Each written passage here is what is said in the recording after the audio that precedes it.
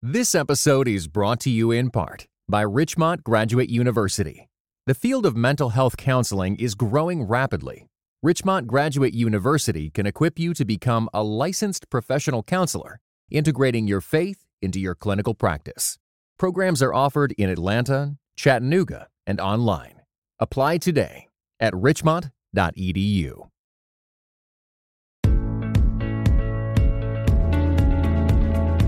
God uses ordinary preachers, not just the superstars, not just the people with the big platforms, not just the people with the big venues, but God uses ordinary preachers, sometimes in small towns, sometimes in small places. Preaching is one of those things that we give our life to, knowing we will never master it. This is Matt Woodley, and we are recording the final episode of season number 4 of the Monday Morning Preacher podcast from PreachingToday.com at Christianity Today. Wow. Kevin Miller, it's great to have you with us. Yeah, and I'm struggling to believe it's been 4 seasons already. That doesn't seem possible. Yes, folks, and Kevin, of course, has been my inspiring, insightful, intrepid co-host over these 4 seasons. You just did 3 points, all alliterated. That was ingenious. Well, we've both been to Nigeria, and you say you got to be ready to preach on the spot. You also got to be willing to alliterate on the spot if you're a preacher. Okay. Friends, do not listen to Matt Woodley's preaching advice. Okay.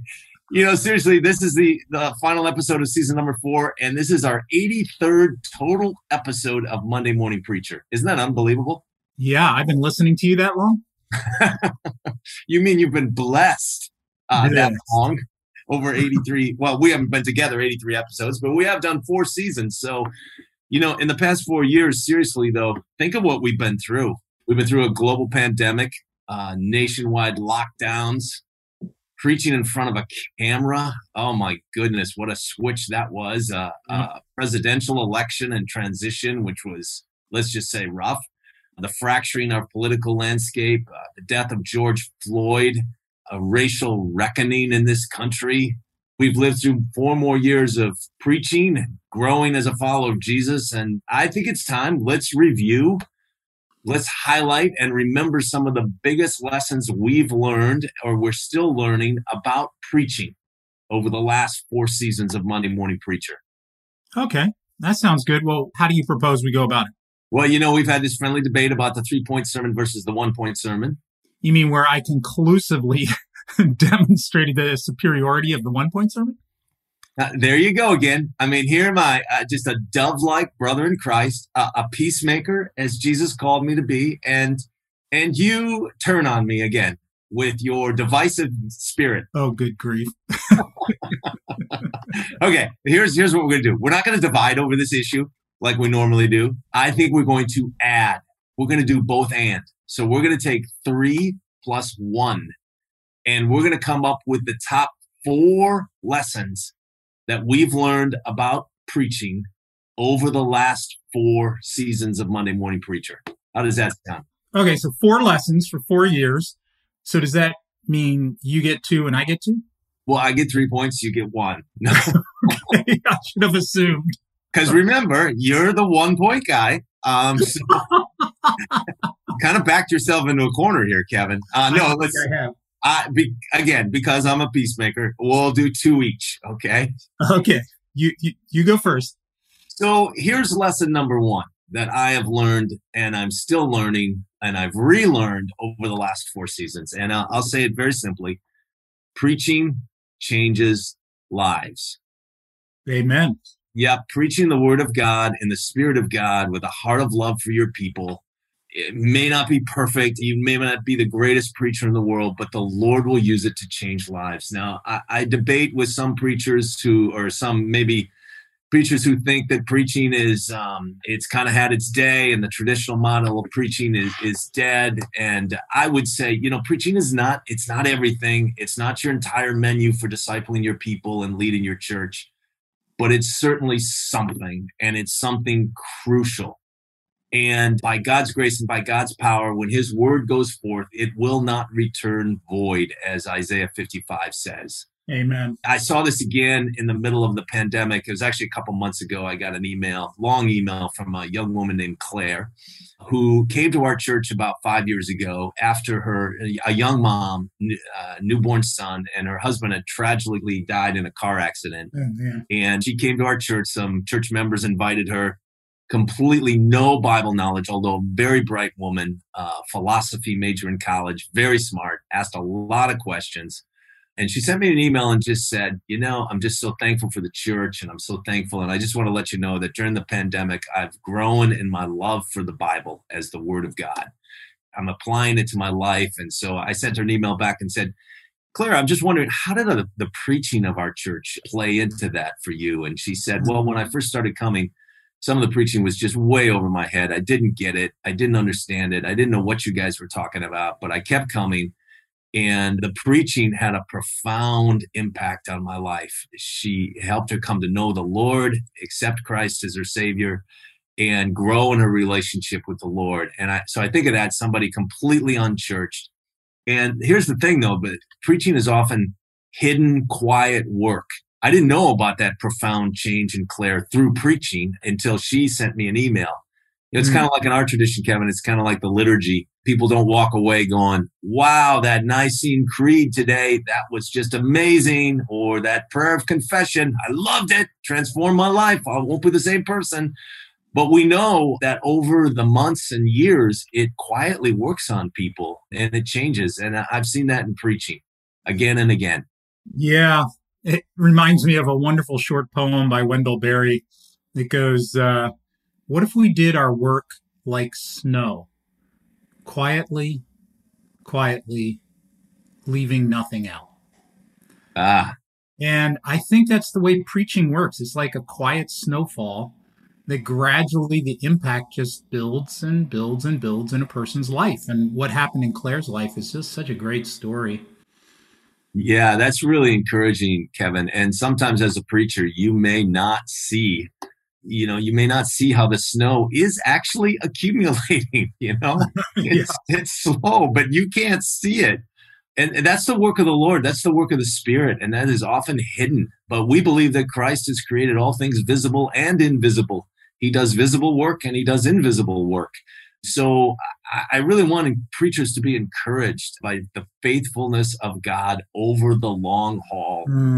So, Kevin, how about you? What's the top lesson you've learned over the past 4 years? Well, I looked back through all of our episodes all the way back to the very first one, and I just realized, man, I'm still learning. I still need to learn these topics. I will always be learning. I think that preaching is one of those things that we give our life to, knowing we will never master it.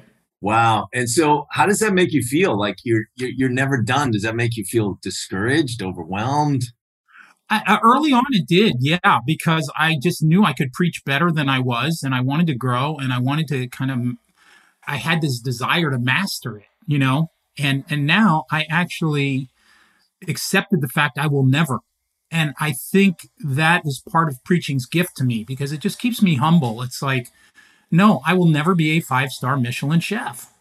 I'm just trying to serve up another meal for the family of faith that God has entrusted to me. And, I just think that's actually the way we need to go about it. I read a great quote from Eugene Peterson this week, that the strongest sign of authenticity in what you and I are doing is the inadequacy we feel most of the time. Oh, wow. That's good. Can you read that again? The strongest sign of authenticity in what you and I are doing is the inadequacy we feel most of the time. So I don't want to power up and feel like, oh, I got this sermon, I'm going to crush this thing. I really want to stay in that place like Paul did, where I came in weakness, fear, much trembling, utterly dependent on God, and trusted him to work. Wow, that's really good. So I'll put you on the spot here. What is one specific way that you are growing or want to grow these days as a preacher? Well, that would be my next lesson. If you want me to go ahead with my next one. No, I do not. We got to stay in our order here. Okay. We can't be disorderly.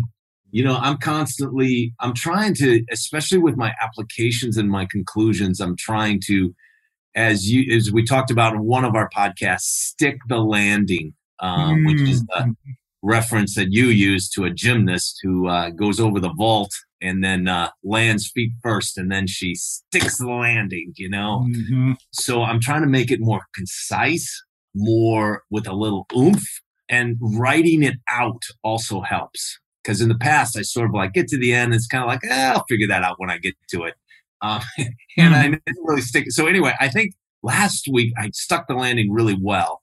Nice. And so anyway, that's one of the things I'm working on. Okay, so how about number 2 for me? Here's the thing that I just keep coming back to that I've seen as the editor of Preaching Today, and you've been involved in Preaching Today actually in your career. Brian, of course, Craig Brian Larson was the great architect of Preaching Today and spent years on as the editor. And he also contributed to this one thing, and that is that God uses ordinary preachers, not just the superstars, not just the people with the big platforms, not just the people with the big venues, but God uses ordinary preachers, sometimes in small towns, sometimes in small places.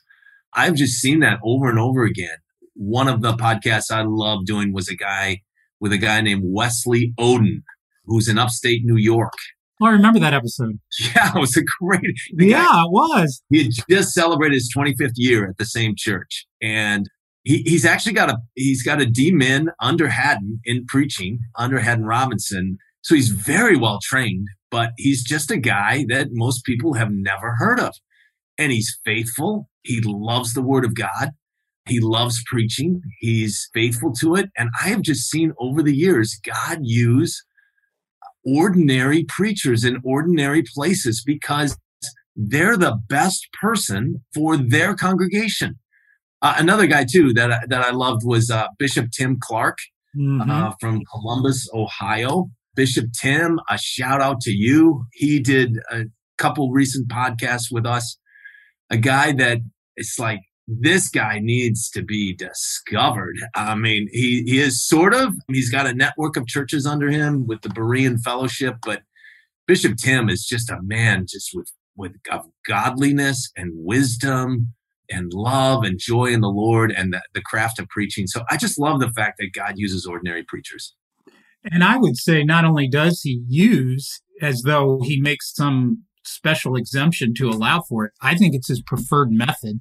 Eugene Peterson has this great comment that the pastor should be the most ordinary person in the congregation. I think we've really gone the wrong direction in our American model of church leadership over the last few decades, where we think the person should be larger than life, highly visionary, highly charismatic, et cetera, et cetera.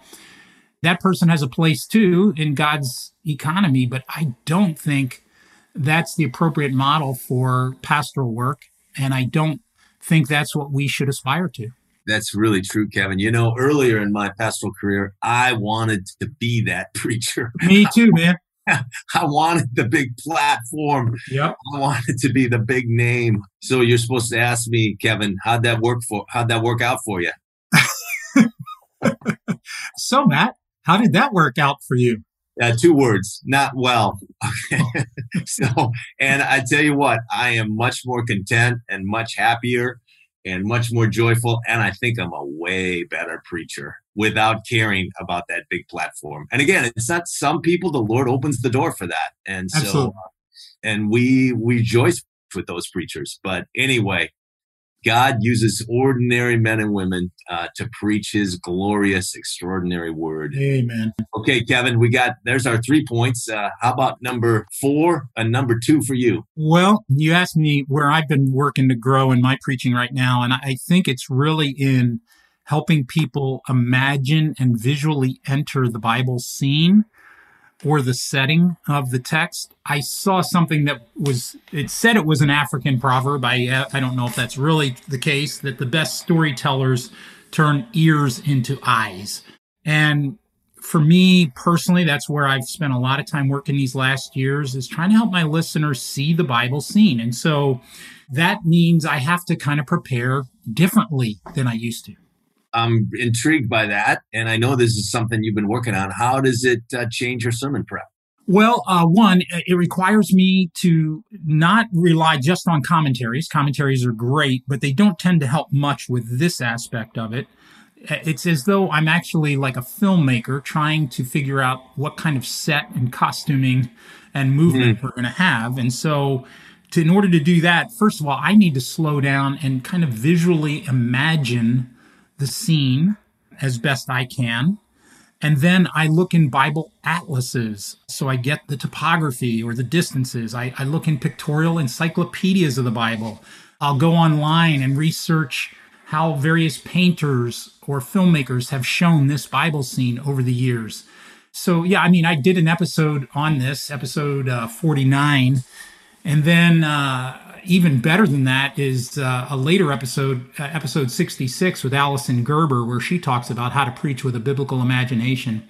So I'm taking a chunk of my prep time and trying to make sure that I have actually not just read the text, but I've seen in my mind's eye what it looks like. And then that adds a sense of realism and sort of a compelling nature to the way I describe it when I bring my listeners in there. Wow. So you would love what one of our heroes of preaching, Daryl Johnson, said. The great. In the 4th season as well. We have a podcast with him, and he talks about the preacher's job is the text is like a room, he says. So imagine a room. The preacher's job is to go into the room and then to bring his or her people into the room with you and describe what's in the room. Like, think of it like a room in an art museum where there's a Rembrandt and there's a Van Gogh on the wall, and you're describing what's in the room. So he says, so people don't want to leave that room, so they'll come out of the sermon and go, they may not remember all of your points or your point, but they'll just say, wow, I loved being in that room of the Word of God, and I want to stay there this week. So anyway, that's really good, Kevin. I really like that. I love that image. The one that I've used is the wardrobe that leads into Narnia. And so, my job as a preacher is to kind of push through the fur coats and get through the pine branches until I see a goat-footed fawn holding an umbrella while it's snowing. And invite people into this whole new world that is accessible to them. They just didn't know how to get there, which is this life of the kingdom of God. Yes. Kevin, I think both of us are really clear. So I've been preaching for 28 years. So I'm going to ask you, how long have you been preaching? But then also, how long have you been studying the craft of preaching? Well, my first sermon was in my early 20s, but I did not start preaching consistently until probably my early 40s.